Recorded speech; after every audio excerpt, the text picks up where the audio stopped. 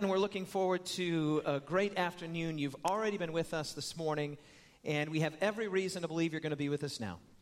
Father, again, as we open Scripture, we pray that you would open us, and we want to have a better understanding of the importance of Scripture, not just historically. Father, that is very important, but it's not supremely important. Father, what's supremely important is the impact that Scripture has on individual lives, on our lives right here in 2017. Father, we want to be in touch with you by your Spirit. We want to be in touch with you through the Word.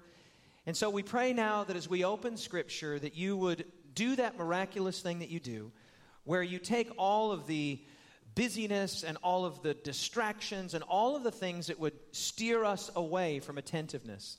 And by your Spirit, that you would give us just an oasis in time here, where we can think about the privileged position that we occupy, to be able to worship in freedom and in spirit and in truth, to come and to assemble, to read the Bible, to have it in our own language. Father, surely we are standing on the shoulders of giants.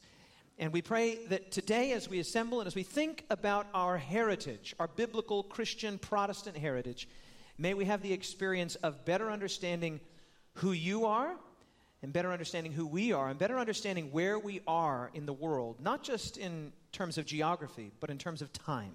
Where we are is our prayer in Jesus' name. Let everyone say, Amen.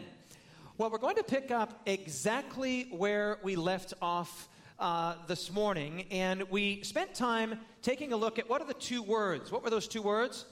The battle cry of the Protestant Reformation. Okay, that was super unenthusiastic. That's not how you say a battle cry. The battle cry of the Protestant Reformation. Okay, that sounded a little more like a battle cry. Well done. And we're calling today's presentation Viva Reformare, right? Which means long live the Reformation. And what I want to try and do today is show you how a church that continues along the trajectory of the Protestant Reformation should look in 2017. Now, this is a very important year because we are celebrating the 500th year anniversary of what is certainly the most galvanizing and symbolically significant moment in Protestant history. And that was the protest of Luther by nailing his 95 theses to the door at a cathedral in Wittenberg. I've actually just recently stood at that very cathedral. Actually, that cathedral has burned down, but it was subsequently rebuilt. And you can stand right at the very place where Luther would have nailed these theses to the door. Scholars do debate about whether he literally nailed them, but whatever means he got them out, he disseminated these theses. And the point was this: whether it was posting on a door or posting letters to those that were in surrounding towns and cities and universities, the idea was, I have a complaint, I have a protest, and he was trying to get his protest out. Right? He was using the World Wide Web of 1517, right? The printing press, freshly available, and getting the word out. And the word was that he saw a difference between the church and the Bible. Right? The church had, as we've talked about, had become so deformed in that medieval Dark Ages period that Luther, like others that had gone before him, began to look at the Bible and said, something's not matching up here. Something doesn't smell right. Something doesn't look right. And the medieval church, distancing itself from Scripture, becoming increasingly connected and cozy with the state, was very far removed from the church that Jesus had established. And so Luther posts his protest. This takes place in 1517, October 31st, 1517. And we here today, right on the heels of the 500-year anniversary. Now, just a few years later, after Luther began his protest, he believed quite naively that this would be a small matter. He thought that he would raise his protest, and people in universities and other priests and those that were in the various levels of hierarchy within the church, that they would hear what he had to say. He believed this naively. He did not in any way imagine, he could not have possibly imagined that he was actually creating a new church or a new denomination. He certainly didn't envision himself splitting off. He was a devout son of the church. He was a faithful Catholic. And he was committed to the church, but when he posted his theses, and the response was, first of all, the response was fairly muted. Historians report that when Pope Leo X was first notified about Luther's theses, he called it a monkish squabble and paid no attention to it. Oh, that's just a monkish squabble. What Leo X did not consider, though, was that Luther was tapping in. He hit, as it were, a raw nerve.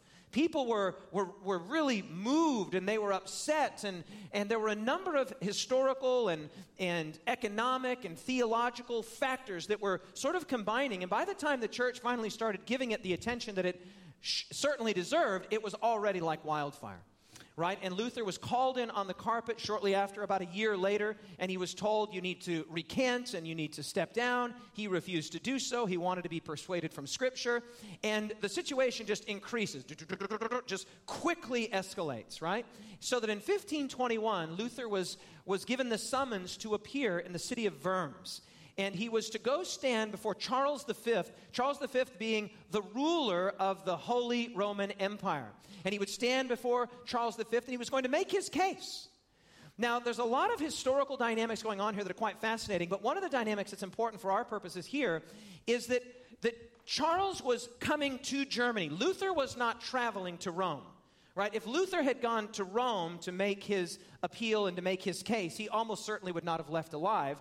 But something very significant is happening. Frederick of Saxony, who was the elector of the area that Luther was in the Wittenberg and its surrounding areas, had said, no, we're not going to send Luther to Rome. We're not going to send Luther a long ways away. He's a credit to our university. He's a credit to Germany. And some of the German people, many of the German people, began to rally around Luther, frankly, as a kind of celebrity.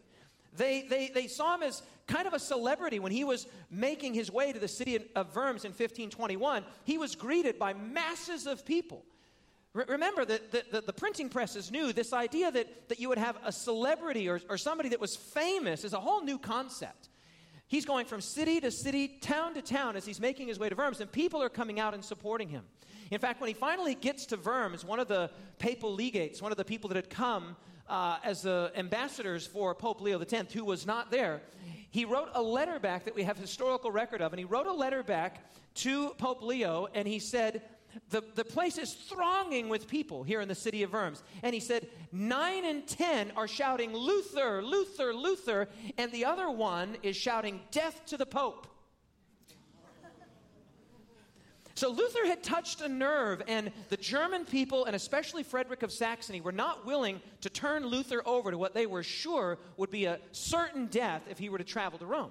And so he appeared in the city of Worms, and by historical accounts, in fact, this picture is only slightly historically accurate, because by historical accounts, there were so many people in the room that the only seated person was Charles V. Everybody was just shoulder to shoulder. People wanted to hear what's going to happen. And for you and I, we might look at that and think, well, that's extraordinary. But when you think about it within its historical context, it's more than extraordinary. It's absolutely stupendous. Revolutionary.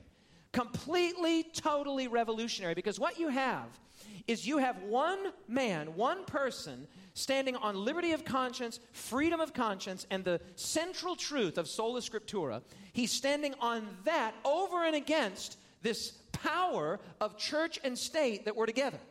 And this is all, you and I today take liberty of conscience and freedom of conscience. We take that for granted. But in those days, this was a whole new way of thinking about reality. Hey, wait a minute.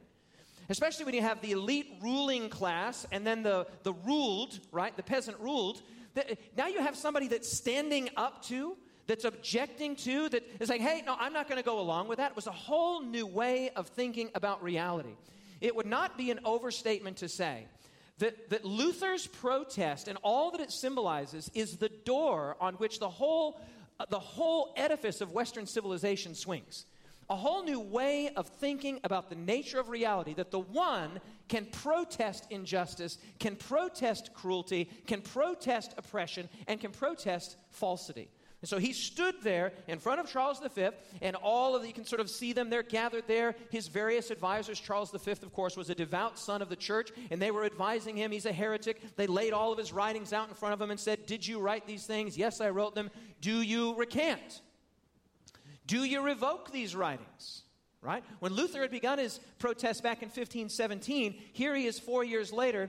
He could not have imagined that he would have had an audience with the emperor of the world. And as he stood there, everyone's waiting, right? Everyone's waiting with bated breath to see what will he say. Will he acquiesce under the pressure? Will he capitulate under the intensity of the moment? In fact, on the first day when he was given opportunity to testify, he actually did struggle. He said, I need time to think.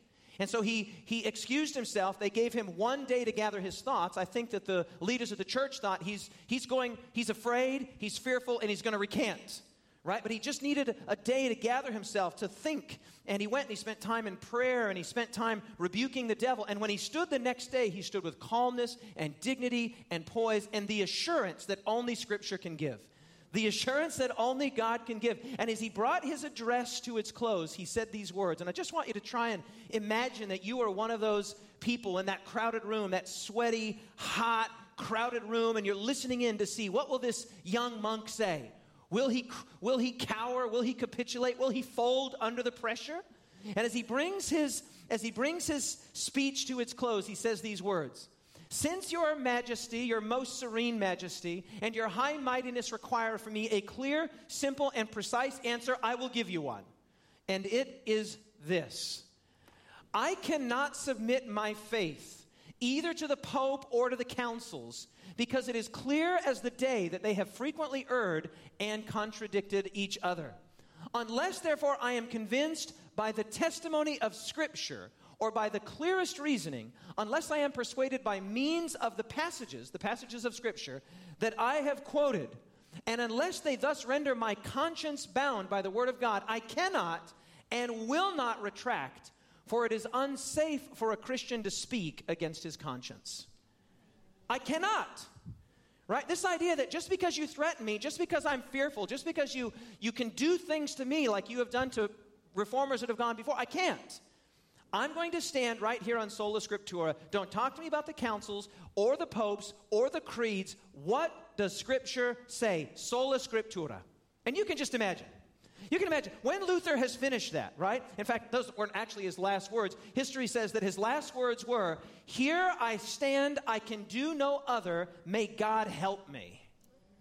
Here I stand right here as an individual, orienting myself in a posture of hostility to this monolithic entity, church and state combined. I mean, if you've traveled to the Vatican, if you have seen the expansive power and influence and art and architecture and all of that, the temerity and the audacity for one young monk who just had begun to read Scripture in the original languages, the Old Testament in the Hebrew, the New Testament in the Greek, he just had this sense that something in this book is more important than all of that. It's more powerful than all of that. And he said, if I'm forced to make a choice, if you're forcing me to choose between my church or Scripture, I'm going to choose Scripture. And I'm going to stand right here, and I can't do anything else. May God help me. Now, you and I today, we might hear that, and we might say, yeah, of course, I would make a similar stand. I believe similarly. But for Luther to do it, he was on the avant-garde of this way of thinking, this way of doing life. He was the bellwether. He was on the cutting edge of thinking. He would say things like this: a simple layman armed with Scripture is to be believed above a pope or a council without it. That's revolutionary language. That's crazy talk. When you have 1,000 years of medieval deformation, to stand up and say that a simple layman, a simple cobbler, a simple blacksmith, a simple tradesman with Scripture is to be more believed than all of the popes and all of the councils and all of the creeds without Scripture. That's crazy talk, right? That is talk that will get you killed. And everybody in the room, when Luther would have finished his speech, would have thought, well, this is the end. We are going to smell some roasting human flesh later today or tomorrow. But in fact, to everyone's total astonishment, because he had the strong support of the German public. Remember, 9 out of 10 were screaming, Luther, Luther, Luther, and the other one was saying, death to the Pope, right? He walked out. And I think that everybody was so busy picking their jaws up off the ground that he just walked out, he got on his horse, and he started to ride away.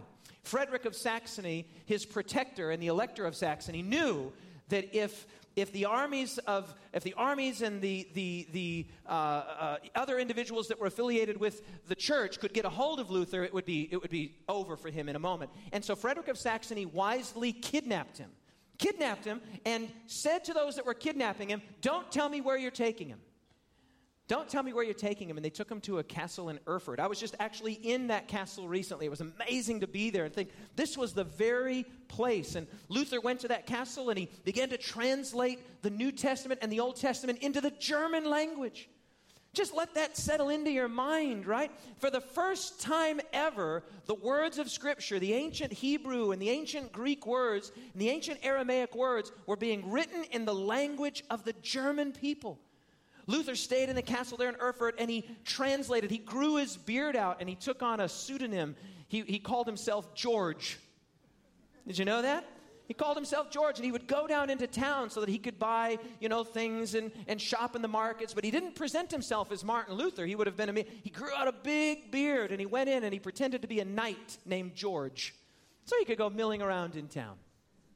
Nicholas Miller, in his book, The Reformation and the Remnant, Nicholas Miller is a world-class historian and also just a wonderful human being. I had the privilege of being with him on the recent Reformation and the Remnant tour that he and I co-led together. And he wrote a really great book called The Reformation and the Remnant.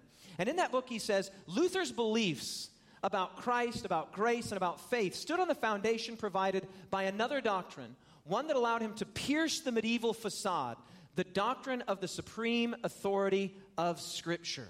The monk's feet were planted firmly on the foundation of sola scriptura, allowing him and others to develop the other sola doctrines, sola fide, only by faith, sola gratia, only by grace, solo Christo, by faith alone, by grace alone, and by Christ alone. So sola scriptura is the foundational sola on which all of the others rest. Right? We can begin to talk about only by faith and only by grace and only through Christ and only to the glory of God. But we can only have that conversation if we have a starting point. Right? What philosophers would call an epistemological starting point. A place that you start from. And the church was starting from the position and the place of tradition. They said tradition, apostolic succession, handed down, centuries upon centuries and years upon years. And all of this accumulating mass of church tradition, that's where authority resides.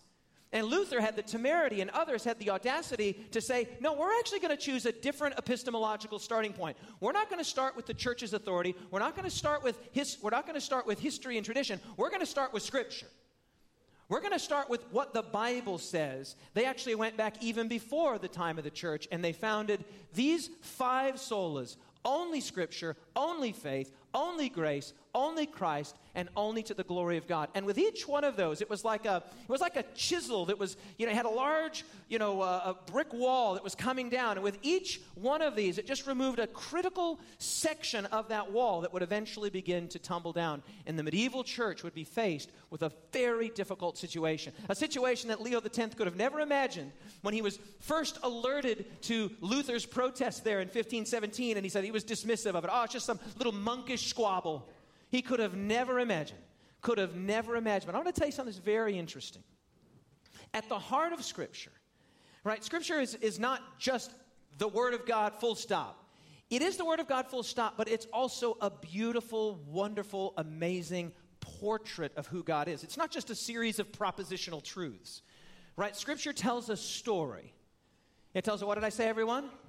Scripture tells a story, and we actually talked about this just this morning in our Sabbath school class. Scripture tells a story. It moves through a narrative, and the narrative that it moves through is this increasing and incremental revelation of God's character of love. At the heart of Scripture is the astounding truth that God is love. Can someone say amen?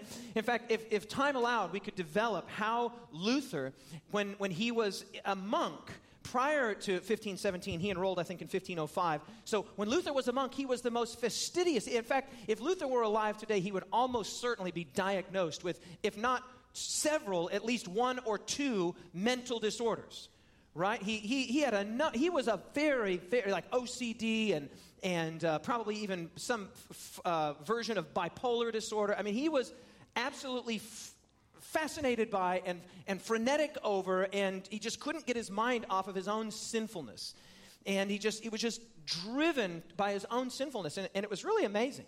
He would scrub the floors, and he would do all kinds of things, and he would continually go into confession of sins. His mentor there in the monastery, a man by the name of Johann van Staupitz, supposedly said to him on one occasion when Luther had been confessing his sins day after day after day after day after day after day, he finally said to him, look, stop confessing your sins. Go commit a sin that's worth hearing, because all this stuff you're confessing is boring. Right? I don't want to hear that you didn't do a good job cleaning the latrines or whatever it might be. Go commit a real sin and then come and confess it. Well, Luther was so fastidious and so borderline, or probably OCD, that Johann von Staupitz made a decision that was actually transformative for the shape of history. He said, look, we need to take all of this nervous, frenetic energy, and we need to channel it somewhere. And he said, you need to go you need to go get your doctorate in the teaching of the Bible.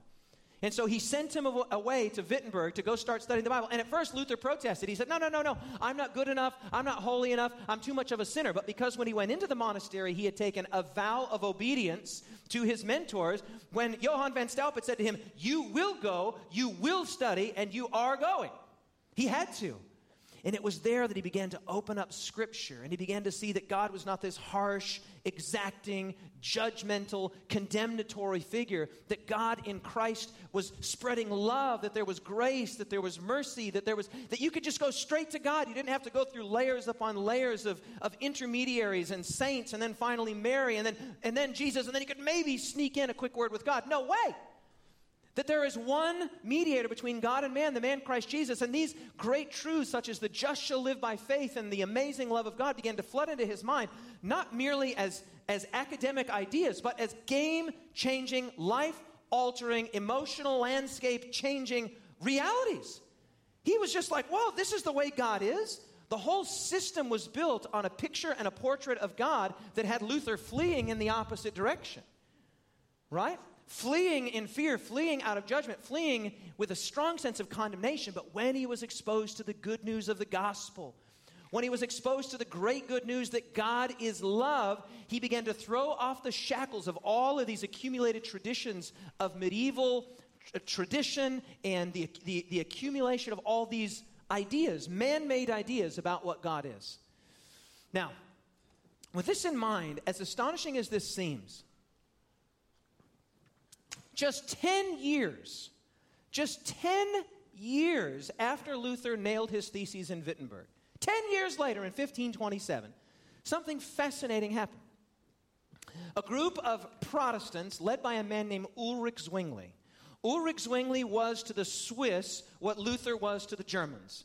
Right? Zwingli was on his own reformational track, and they were fascinatingly tracking very similarly, even though they didn't have a lot of influence in their early years, in fact, no influence in their early years, one to another. And Luther was to the Germans what Zwingli was to the Swiss. And in 1527, a group of about 40 or 50 men, led by Ulrich Zwingli, brought a man by the name of Felix Manz to a river called the Limmat River, which runs right through the heart of Zurich, Switzerland. And they said, okay, Felix, this is your last chance. You can repent right now, or you can pay the price. Now, I want to remind you, these are Protestants. These are Protestants. These are reformers. These are not Roman Catholic bishops and priests and popes. These are Catholic reformers who are standing ostensibly on sola scriptura, sola fide, sola gratia, sola deo gloria, and sola Christo. Right? These are Protestants. And they said, Felix, this is your chance. This is your chance to give up this dangerous heresy. And here's an artist's depiction of that very moment. And it's actually quite interesting. I was just recently there, took this photo. This is the very spot. There's a plaque. I'm standing right here on the bank of the river, and there's a plaque under my feet that says, this is the place. Felix Manz's name is right there. Now, Ulrich Zwingli's successor, a man by the name of Heinrich Bullinger, reported what happened. When he was given this last opportunity to recant and to repent of this dangerous heresy, Bullinger writes, his mother and brother came to Felix, and exhorted him to be steadfast. And he persevered in his folly even to the end. His mom comes out, his brother comes out and says, don't give up the faith. Don't turn back. Hold true. When he was bound upon the pole, he was about to be thrown into the river by the executioner. He sang with a loud voice, into thy hands, O Lord, I commend my spirit. What was Felix Manz's dangerous heresy that he was teaching? Baptism. Baptism. The idea that you could choose as an adult to be baptized. what's called believers' baptism. These people were so adamant about believers' baptism that they came to be called Anabaptists, which today we have the Baptist Church that grew out of these radical reformers, these Anabaptists. They said, hey, wait a minute, you're not born into Christianity, you're born again into Christianity. You're not born into faith as an infant and then baptized with a little sprinkling. You are born again into the Christian faith when you, as a believer, as an intelligent man or woman, chooses to follow Jesus, elects to follow Jesus, opts to follow Jesus. And when he refused to recant of this dangerous heresy of believers' baptism, he was tied to a pole. He was rowed out into the middle of the Lamont River, given one last opportunity to repent. And when he refused to repent, they tipped him over the side and they said, you believe in baptism so strongly? Here, you're going to get baptized. And they baptized him. Baptized him. Protestants killing Protestants. So when we talk about this, remember the illustration of, you get obese, right? The church had become spiritually obese in this dark, deformational period, right? And it's not like they're just going to instantaneously arrive at pure apostolic teaching and authenticity and purity. It's not going to happen.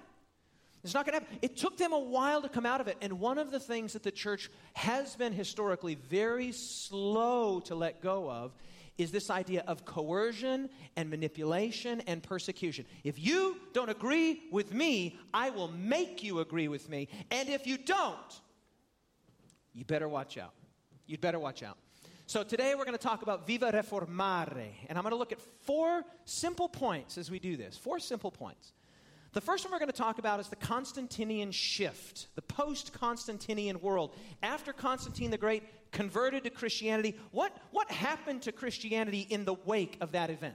Okay? Number 2, we're going to talk about the religion of human nature. Number 3, control versus freedom. And number 4, right at the close, I'll give you 10 points as to how we can be a part of a movement, a Bible-based reformational movement, and not just a mere denomination. Okay, so Viva Reformare. Here we go. First of all, the shape of church history, which I've been sort of painting for you with my hands here. The church is formed in the wake of the resurrection of Jesus, apostolic purity, outpouring of the Holy Spirit, deformed through the medieval period, gets so far removed from Scripture that these cries come, Huss and Wycliffe and Luther and Tyndale and others, Zwingli and others, and so the church begins to slowly, incrementally climb its way out over the ensuing centuries. That incremental climbing out of that deep medieval pit leads eventually to restoration. But there are some historians that say, you know what, that's altogether too complicated. There's no need to talk about 4 chapters in church history: formation, deformation, reformation, restoration. In fact, you can divide church history up into 2 parts. You can tell the whole story of the church in 2 chapters. Not 4. You don't need 4, David. You just need 2. And they divide it up like this. They say what you have is pre-Constantinian Christianity and post-Constantinian Christianity.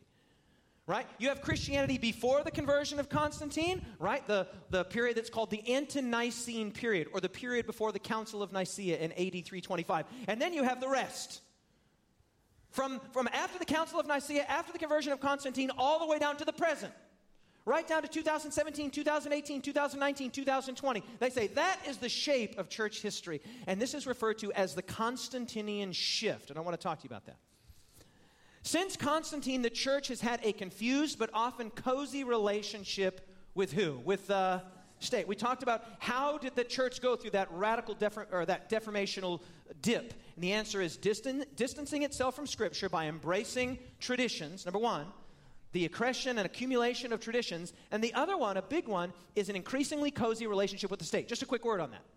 The reason that the church had to rely on the state is that because it was departing from Scripture, it was losing the power of the Holy Spirit. I want to say that again. The reason that the Christian church had to rely on the power of the state is that in departing from Scripture, they were losing the power of the Holy Spirit, and they needed the power of the state to do externally what the power of the Spirit was not doing internally in the lives of believers because they weren't connected to God through Scripture and Christ. Amen? Powerful. So this is what the Constantinian shift looks like. Okay, you're shifting, right, from the pre to the post world, from sort of early, nascent, primitive Christianity to the post-Constantinian world, and it looks like this. From church to Christendom. Christendom being a combination of Christianity and kingdom, right? So that's a church. That's a voluntary organization that you elect to be a part of. Christendom is when you are born into the kingdom of Christianity.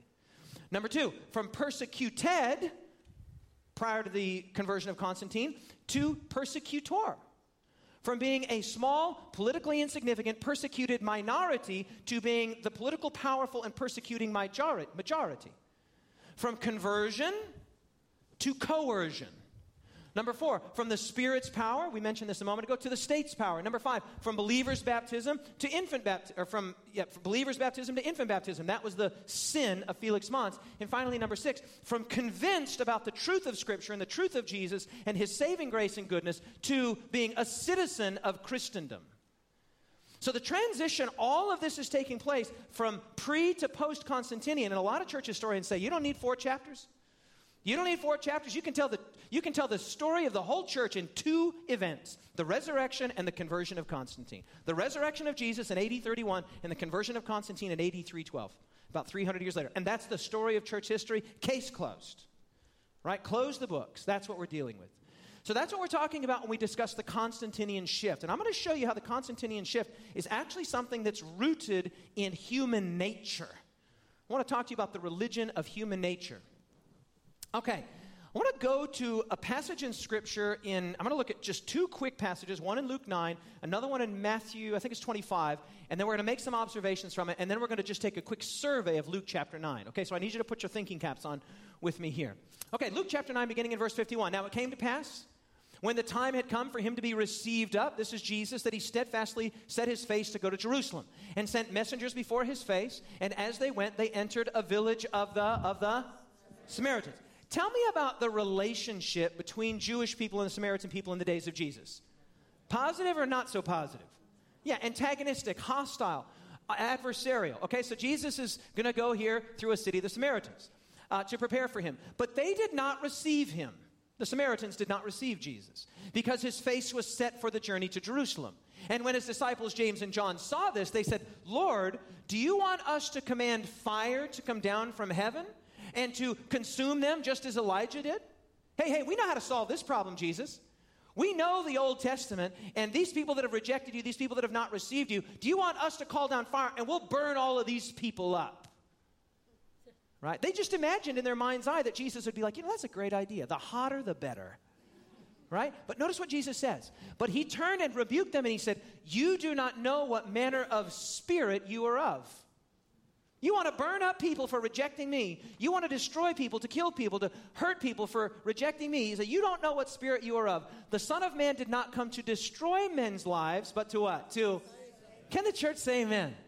Not to destroy, but to save. Now here's another passage, Matthew chapter 26. We're going to hold these 2 passages here in tension, then we're going to go back and look at the sweep of Luke 9. I want you to see this. Then they came and laid hands on Jesus and took him. This is Jesus in the Garden of Gethsemane. And suddenly one of those who were with Jesus stretched out his hand and drew his sword and struck the servant of the high priest and cut off his ear. Jesus is about to be arrested. And this disciple, enthusiastic, militaristic disciple says, I know just what to do. Pulls out his sword and is ready to engage in combat to protect the Prince of Peace, Jesus. Cut off the guy's ear. Wasn't a very good swordsman. But Jesus said to him, put your sword in its place, for all who take the sword will what? Will perish by the sword. Jesus says there's an axiomatic logic here. If you take the sword out to kill, the sword, like a mirror, will reflect back upon you. The sword is not a door that only goes one way. It goes both ways. If you walk through it in my name, then it can walk right back through. And you take the sword out to kill someone, the sword will kill you. And then he says, do you not think that I could pray now to my Father and he would provide me with more than 12 legions of angels? Jesus says, do you not think that a violent deliverance is available to me? There is a violent deliverance available to me right now, but I'm not taking it. Right? Because I didn't come to establish the stronger, more violent God, the better, stronger, mightier way of doing things. Put your sword in its place. Now with that in mind, that's one instance. And I want to show you how we get there. How do we get there in Luke 9? That's the very end of Luke 9. So just imagine with me here, we're moving through Luke 9. I'm going to just quickly walk you through this. The very end event, the 8th episode in this section of Luke that we're going to be looking at here, is the Samaritan village, where they reject Jesus and the disciples, James and John, are like, hey, we'll just call down fire and destroy these people. But I want you to see how they get there. This is very interesting. For those of you that are Bible students, you'll be familiar with some of these stories. If you're not a Bible student, that's all right. Just listen in, and you can go back and read it on your own and see the very sequence that gets us to that place, okay? So beginning in verses 21 and 22, Jesus foretells his death, which is like, it's a totally earth-shaking moment for a Messiah to be saying, I'm going to die. Because the very definition of a Messiah, the very thing that the Messiah was coming to do, was not to be killed, but to himself kill others, to kill the pagan nations, to kill the Romans, to liberate and finally exalt the Jewish nation. So when a Messiah figure starts talking about being killed, you know he's not a Messiah. It's like talking about which one of the sides of the circle is the longest side. You're like, well, but a circle doesn't have sides. Yeah, but which one is the longest? I think we're talking two different languages here. You're talking about maybe a square or a rectangle or some other geometrical shape. I'm talking about a circle, right? There's no such thing as a square circle. If you have four sides and four right angles that are, four sides that are equal and four right angles, you have a square. If you have a geometrical object or a geometrical figure with a single point and every point on the line is equidistant from the center point, you're talking about a circle. They're mutually exclusive. You're either talking about a circle or you're talking about a square. You're either talking about somebody who gets killed or you're talking about a Messiah. But you're not talking about a Messiah that gets killed. So Jesus starts telling his disciples, hey, this is going to be hard for you guys to hear. This is going to be fresh news. I got headline breaking news for you here. Messiah is going to be killed. He then, number two, invites them to be ready to be killed, which is hardly that's not a particularly inviting invitation. You have to understand this in its historical context. In many of these cities in the Roman Empire, crosses were set up outside of those cities to scare you from ever trying to resist or fight against this imperial power of Rome. Right? So the cross was something today we venerate it and we put pictures of it and all that. It's quite nice and virtuous. In that time, the cross was horrific. It was a symbol of Roman oppression and cruelty. And so when Jesus says to his disciples, it's like, take up your cross and follow me. The people are like, what on earth is this Messiah talking about? Number three, Jesus then goes up on the mountain, and this experience happens called the Mount of Transfiguration, where Jesus is seen standing with Moses and Elijah. It's as if God is saying, and Jesus is saying, look, the things I've just said don't square with what you think a Messiah is and what a Messiah will do. So here's this, like, this proof positive, this miraculous proof positive that Jesus is in fact who he claims to be, right? Then verse 4, Jesus comes down from the mountain and heals a boy. This is how God acts. This is how God behaves. This is what God does. He heals a boy. Number 5, Jesus again says, fellas, I know you just saw me glorified on the mountain. Trust me on this. Messiah is going to go and Messiah is going to be killed. Number 6, Jesus then says, who among you is the greatest? He's now getting at the heart of the religion of human nature. Who among you is the greatest? Who's the biggest? Who's the best? Who's the strongest? Who's the smartest? Because they were disputing among themselves about who would be the greatest. When they saw him so bright and shiny and incandescent, they were like, man, I want a seat on the right and I want a seat on the left. And they began to argue among themselves. Number 7, the disciples forbid a preacher healing in Jesus' name. I'm going to read you that text in just a moment. And then finally, a Samaritan village rejects Jesus and the disciples offer to bring down fire. If you follow the flow of Luke 9, what the author of the Gospel of Luke is clearly trying to do is lead you to a place where you see organizationally and in a literary context the absurdity of what they're saying. Jesus is like, I'm going to die. You can take up your cross and you can come and die, and I'm going to die. And he comes down and then he's rejected by a city of the Samaritans. And the immediate response of the disciples who's arguing who's the best, who's the most, who's the greatest is, hey, do you want us to call down fire and kill these people? Now watch this. Absolutely amazing. Luke chapter 9, verse 46. Let's read this. Then a dispute arose among them as to which of them would be the greatest. And Jesus, perceiving the thought of their heart, took a little child and set him by him and said to them, whoever receives this little child in my name receives me. And whoever receives me receives him who sent me. For he who is, what? Least among you will be the greatest. Now John answered and said, Master, we got a story to tell you. John speaks up. Master, we saw someone casting out demons in your name. We were out running the errands of the Messiah. and we saw someone casting out demons in your name, and we forbade him because he does not follow us. So you got to kind of fill the blanks in here a little bit. So they're out, and they're teaching, and they're preaching, and they're healing, and they see another guy over there that they don't recognize. He's teaching, and he's preaching, and he's healing in the name of Jesus. And they're like, hey, you over there teaching and preaching and healing in the name of Jesus. You want to come with us? And he's like, no, I'm going this way. I'm going another way. But thanks for the offer. And they're like, oh, yeah, well then, I can't say what I want to say right now. Then, beep, beep, beep, right? They tell him off. That's what John is reporting this story to Jesus. We saw a guy who was teaching and preaching and healing in your name, and we offered him to come with us, and he said no, so we told him off. Right? And John is clearly telling the story, expecting a pat on the back, a sock on the arm. Good on you, mate. I hope you told him off well. Good for you. Way to tell him off. Right? Now watch this. But Jesus said to him, do not forbid him, for he who is not against us is what? Is what? On our side. John said, this is another translation, CEV. Master, we saw a man using your name to force demons out of people, but we tried to stop him, watch this, because he isn't one of us. We tried to stop him. We tried to shut him up. We tried to put an end to his ministry because he wasn't one of us. Now, I want you to think about this. The disciples, James and John, they see just two options. Right? They see just two options. Number one, you are with us and Jesus. Or number two, you are not with us and Jesus. Right? It's just as plain as the noonday sun. Those are the options. We saw a guy healing and preaching in your name. We invited him to come. He wouldn't come with us and you, Jesus, so we told him off. They see only two options. Either you're with us and Jesus, or you are not with us and Jesus. But Jesus introduces a totally radical third option. He says, no. He is with me, but he's not with you.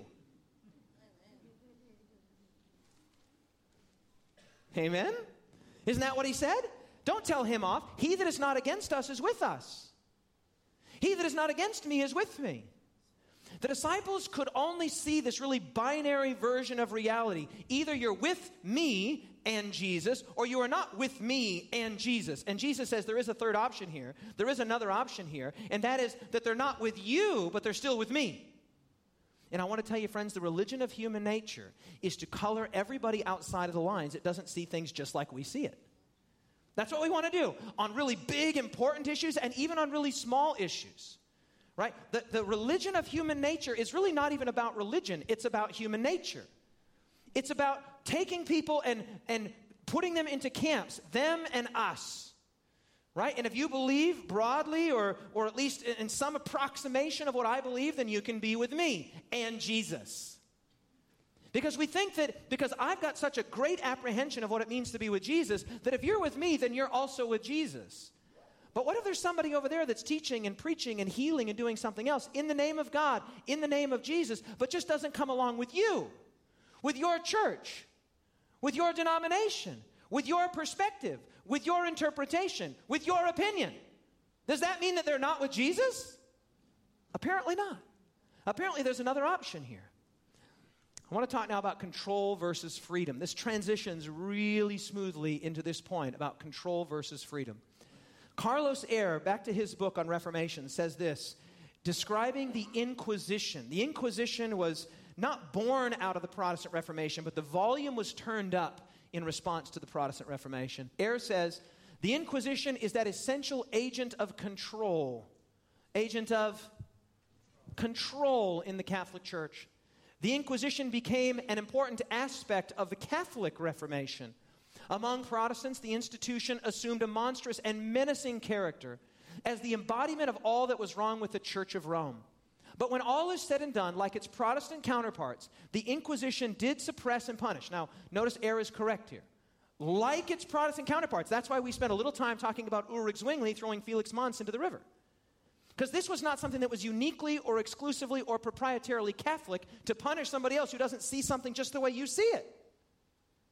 That's what they wanted to do in the Samaritan village. Oh, these guys didn't receive Jesus, so we'll burn them up. That's what they wanted to do with this guy. That's the whole flow of Luke 9, to help you see the absurdity of trying to kill or otherwise forbid people who are not just exactly like you are. Fascinating point here. Okay? So in response to the Protestant Reformation, the Roman Church had an option. They could respond and say, they could get on their knees and say, you know what? These are legitimate complaints.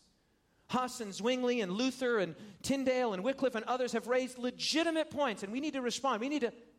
But in fact, what happened, they convened the Council of Trent over a period of about 20 years, beginning in 1545.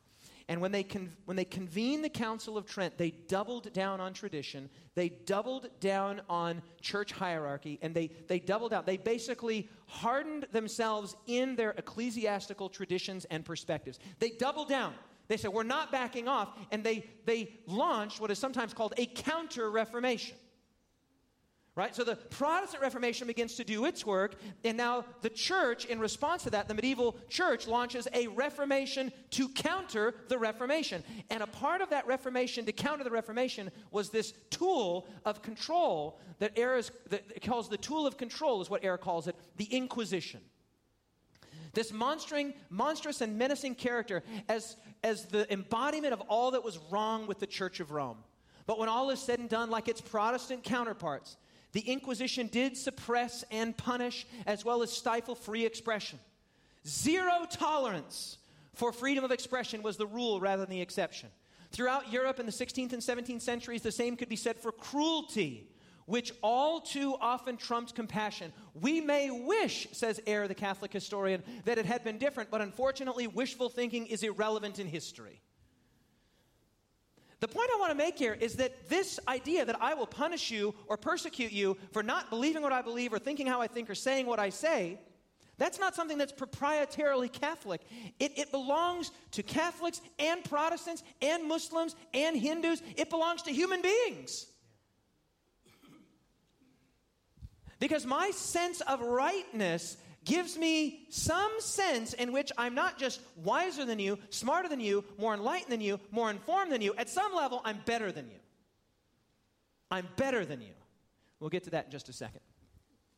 So in general, the Reformation emphasized the gospel and freedom, while the Catholic response with the Council of Trent between 1545 and 1563 emphasized the church and control. And so you have these two. What happens when an unstoppable force meets an immovable object? Right? The gospel begins to be preached. And no, they didn't get it right the first time. Zwingli and Luther and others were themselves still spiritually obese because they were just beginning to go to the gym. They were just beginning to incrementally come out of thick anti-Christian darkness, as one author has called it. Right? And so when they find a Felix Mons who's advocating something that they regard as dangerous and Anabaptist with this dangerous heresy of believers' baptism, which would make probably all of us in this room dangerous heretics, well, what do you do with dangerous heretics? You punish them, you persecute them, and if need be, you kill them. Because that's what you do when people don't see the truth. That's what they were trying to do there in the garden. You don't want to see the truth? I'll cut your head off. Oh, you don't want to see the truth? We'll call down fire. Oh, you don't want to come with us and believe that? I'll tell you off. I'll tell you off.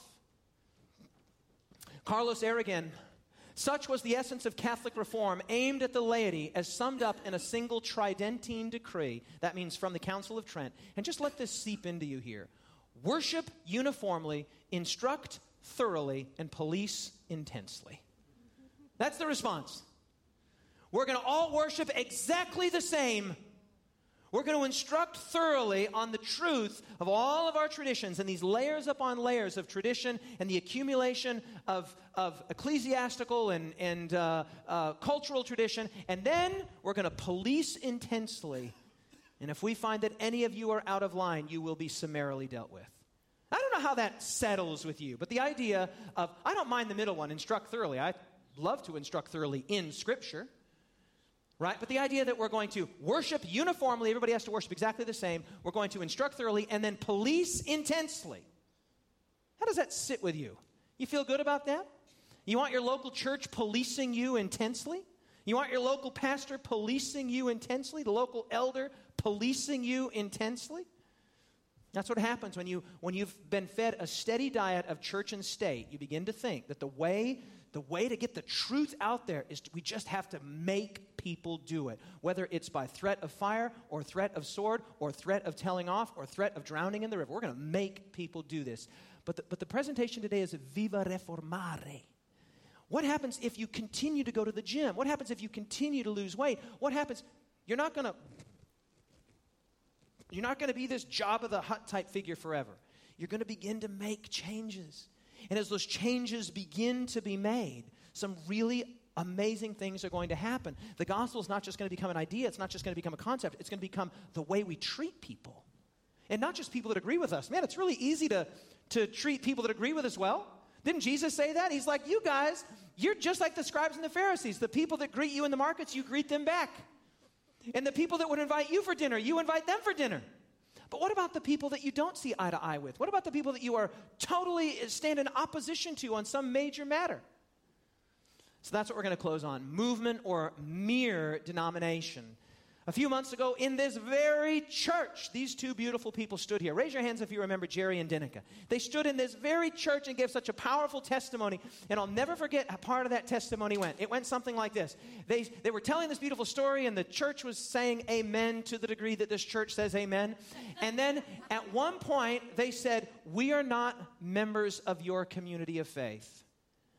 We're members of a different church. We're members of a different denomination. But we love the gospel preaching that comes from Pastor David and light bearers. And I was so happy. I was so proud. I've wanted to tell you guys this for months. I was so proud of my local community because you guys, you might not even remember this. You said amen, which was astonishing enough, and then you clapped. You extended the hand of Christian fellowship and Christian grace. These are people that came into our community of faith who said, listen, we've been listening to, I met them. It's quite a fascinating story. I was down preaching in Tasmania. And preaching in Tasmania at a Seventh-day Adventist camp meeting. And I'll never forget, Jerry and Dinica came up to me after one of the meetings. They said, hey, could we speak to you? Hushed tones. Yeah. What's up? Hey, we're not Seventh-day Adventists. Is it okay if we're here? I was like, security! Security! Said, of course, and they ended up taking Violetta out, and Violetta and I out, and we had this amazing lunch, and we spent time together, and they told us their story of how they were raised in a Dutch Reformed background, and how she came to be a believer. The story is amazing, and you've heard it just recently in this very church, and if you haven't heard it, you can go find it on the YouTube channel. It's on there, Jerry and Dinica DePute's testimony, and how they were just coming, again, all of us in our own ways are retracing this same historical schematic. We're all coming incrementally and increasingly to Jesus. And one day they turned on the Hope Channel. And they heard this preaching, and they saw a program called Table Talk. Have you ever heard of Table Talk? And they wrote that down, and they sent in a little card, and somebody showed up at their door, and they got invited to camp meeting, and they showed up. But they weren't Seventh-day Adventists. But you know what? They're amazing followers of Jesus. They love God so much. In fact, in their own local church, they're members of a local Baptist church. They're like, yeah, we go to the Baptist church, but we still keep Sabbath. We keep Sabbath. And in our small groups, we use the TruthLink Bible Study Guys and Table Talk. That's what we use for our small group resources. And there they are. I put that in there. I took them to Sozo. And they're becoming vegetarians. Yeah, I love it. I love it. Friends, I love this. Revelation chapter 14, verse 6. Then I saw another angel flying in the midst of heaven, having the everlasting gospel to preach to those who dwell on the earth, to every nation, tribe, tongue, and people. Let me translate that for you. For everybody. The message is for everybody. The gospel is for everybody. The truth is for everybody. The Bible is for everybody. It's not just for the clergy. It's not just for the people that look like you, talk like you, think like you, act like you, and worship like you. The gospel, the good news, is bigger than you and I. God is not going to be, woo, and amen. God is not going to be put in a box. He's bigger than that. And we need to be bigger than that. We don't need to be burning up villages of the Samaritans because they don't go along with what we say. Let God work God's work in God's own time. Let God do what only God can do. Amen? Let's hear the words of Jesus. Actually, there's a third option here. They might not be with you, but they're with me. Every nation, tribe. I love this. One of my favorite things about being a Seventh-day Adventist is that Seventh-day Adventists are very broad-minded in their inclusivity. And one of my favorite authors, Ellen White, one of the founders of the Seventh-day Adventist Church, just speaks volumes about this inclusivity. According to this scripture, many of God's people must still be in end-time Babylon. And in what religious bodies are the greater part of the followers of Christ now to be found? Where are the followers of Jesus to be found? Oh, I'm so happy that this member of my church, this founder of my church doesn't say, well, in our church, because that's really the only place they are found. No, notice what she says. Without doubt, in the various churches professing the Protestant faith. Where are the people of God? They're out there. Where are the majority? They're out there. The majority of the people of God are out there. Not this individual, isolationist, us-only group. It's, no, all the true people are with us. And if they're not with us, they're sure on their way here. She's like, no, they're out there. Without doubt, the majority are there. And look at this one. Among the Catholics, there are many who are most conscientious Christians and who walk in all the light that shines upon them, and God will work in their behalf. So it's not just that they're in the Protestant churches. Apparently, God is working in the Catholic Church too. Apparently, God has people even there. That's one of my favorite things about being a Seventh-day Adventist, is this not exclusivity, but this radical inclusivity. Yes, Scripture, but everybody and every denomination is on their own journey with Scripture. You're on your own journey with Scripture. Why should anybody else be different? Amen? I'm on a journey. You're on a journey. This church is on a journey. Why should we color other churches outside of the lines? If we're all headed with Scripture toward Jesus, God will sort it out in His own way. I love this. There are many among the Catholics who live up to the light, far better than many who claim to believe Bible truth. A great number will be saved from among the Catholics. Can you say amen? I'm so thrilled that one of the founders of the church that I'm personally a member of was just radical in her inclusivity about the fact that salvation is not something that is proprietarily, uniquely our denominations to keep and to dispense. It's God's to dispense. And the Bible says that He dispenses it freely. For God so loved the world. Revelation chapter 14, verse 12. Here is the patience of the saints. Here are those that keep the commandments of God and cling to the faith and faithfulness of Jesus. And friends, if you're in that number, your denominational affiliation might be the same as mine or it might be different than mine. Right? But if you're on a journey with Scripture toward Jesus and I'm on a journey with Scripture toward Jesus, God is going to sort it out. Movement or mere denomination. I leave you with these 10 points. Number one, how do we do that? How do we transition from a mere denomination to a movement? Number one, we believe the best about them. Number two, we don't regard others according to the flesh. Oh, they're Samaritans. Right? Be very careful who you're quick to color outside of the lines. Jesus gave the fullest revelation of who He was to a Samaritan woman sitting at the well in John chapter 4. Number three, focus on God's faithfulness in Christ. If God is big enough to save you, if God is big enough to pull you out of the miry pit, God is big enough to save somebody else and pull them out of the miry pit. Focus on God's faithfulness. Number four, build bridges, not walls. I'll tell you something, when it comes to religion and religious controversy, the walls build themselves.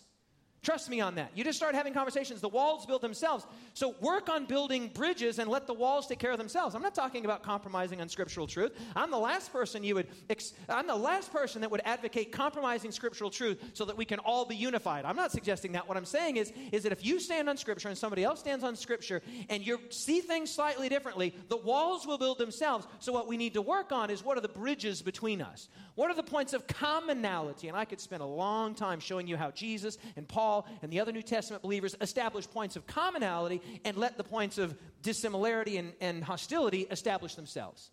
So number four, bridges, not walls. Number five, a posture of inclusivity, not exclusivity. I've done my best to paint that for you here today. Number six, less institutionalism, more solid biblical teaching, and passionate biblical proclamation. Can somebody say amen? Passionate, sweaty proclamation. 7, major in the majors, minor in the minors. This is one of the things that church members struggle with, right? We've got to keep the big picture big and the little picture little, right? You got to keep Jesus really big and you got to keep all the rest as details. It's not unimportant details. Nothing in Scripture is unimportant, but there's the big picture and the little picture. Are we together? Major in the majors, minor in the minors. Jesus said of the religious leaders in His day, you guys strain at gnats and swallow camels. You're majoring in minors and minoring in majors. He says you pay tithe of mint and cumin and anise, and you ought to have done that. But you left the other stuff undone. You know, stuff like love and justice and mercy. Number 8, resist all forms of spiritual and religious coercion and manipulation. Can somebody say amen? Whether it's tying somebody to a pole and chucking them in a river, or threatening to, or even intimating or hinting to someone else that because they don't believe what you believe or see things how you see, that they're not in a right relationship with God or that they're not saved. All forms of religious manipulation and coercion we must jettison. Last two, think this way. Think, I want to be a member of a biblical, end-time, welcoming, reformational movement, not a mere cloistered and exclusive denominationalism. Amen? Every one of those words is purposefully chosen. Biblical, yes. End time, yes, we're living at the end of time. Welcoming, it means welcome. You're welcome, please come. Reformational, sola scriptura. We don't want to be isolationist and proprietary and parochial. We want to have our arms open wide. Can the church say amen? Come on. And then number 10, in case you forget everything else that I said in this presentation, just remember this part. Jesus, Jesus, Jesus, Jesus, Jesus, Jesus. Amen? If you forget everything else, just remember that. Because friends, if Jesus is for everyone, then the church should be for everyone. The church isn't just for people like me and people like you. The church and the message of the church and the message of the gospel is for the world. Amen? Let's pray. Father in heaven, the message of the gospel is for the world.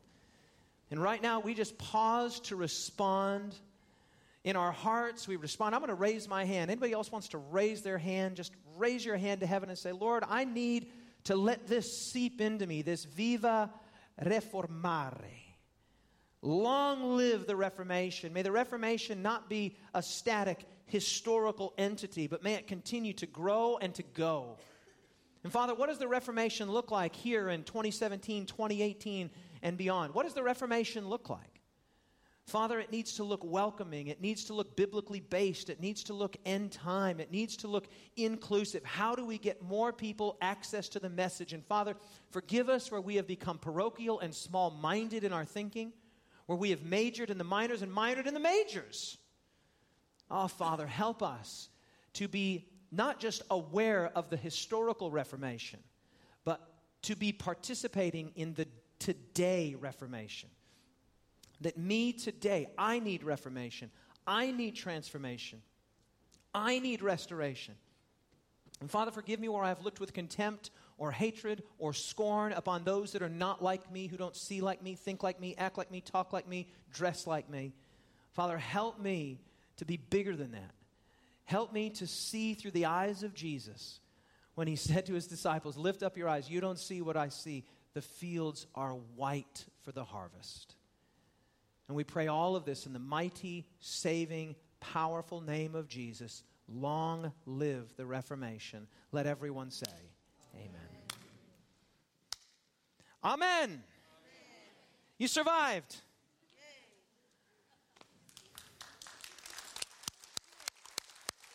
Okay, now let me just say a couple other quick things. Then I got to go get out of these sweaty clothes. I'm about ready to die. So here's the deal. We did 2 today, and I think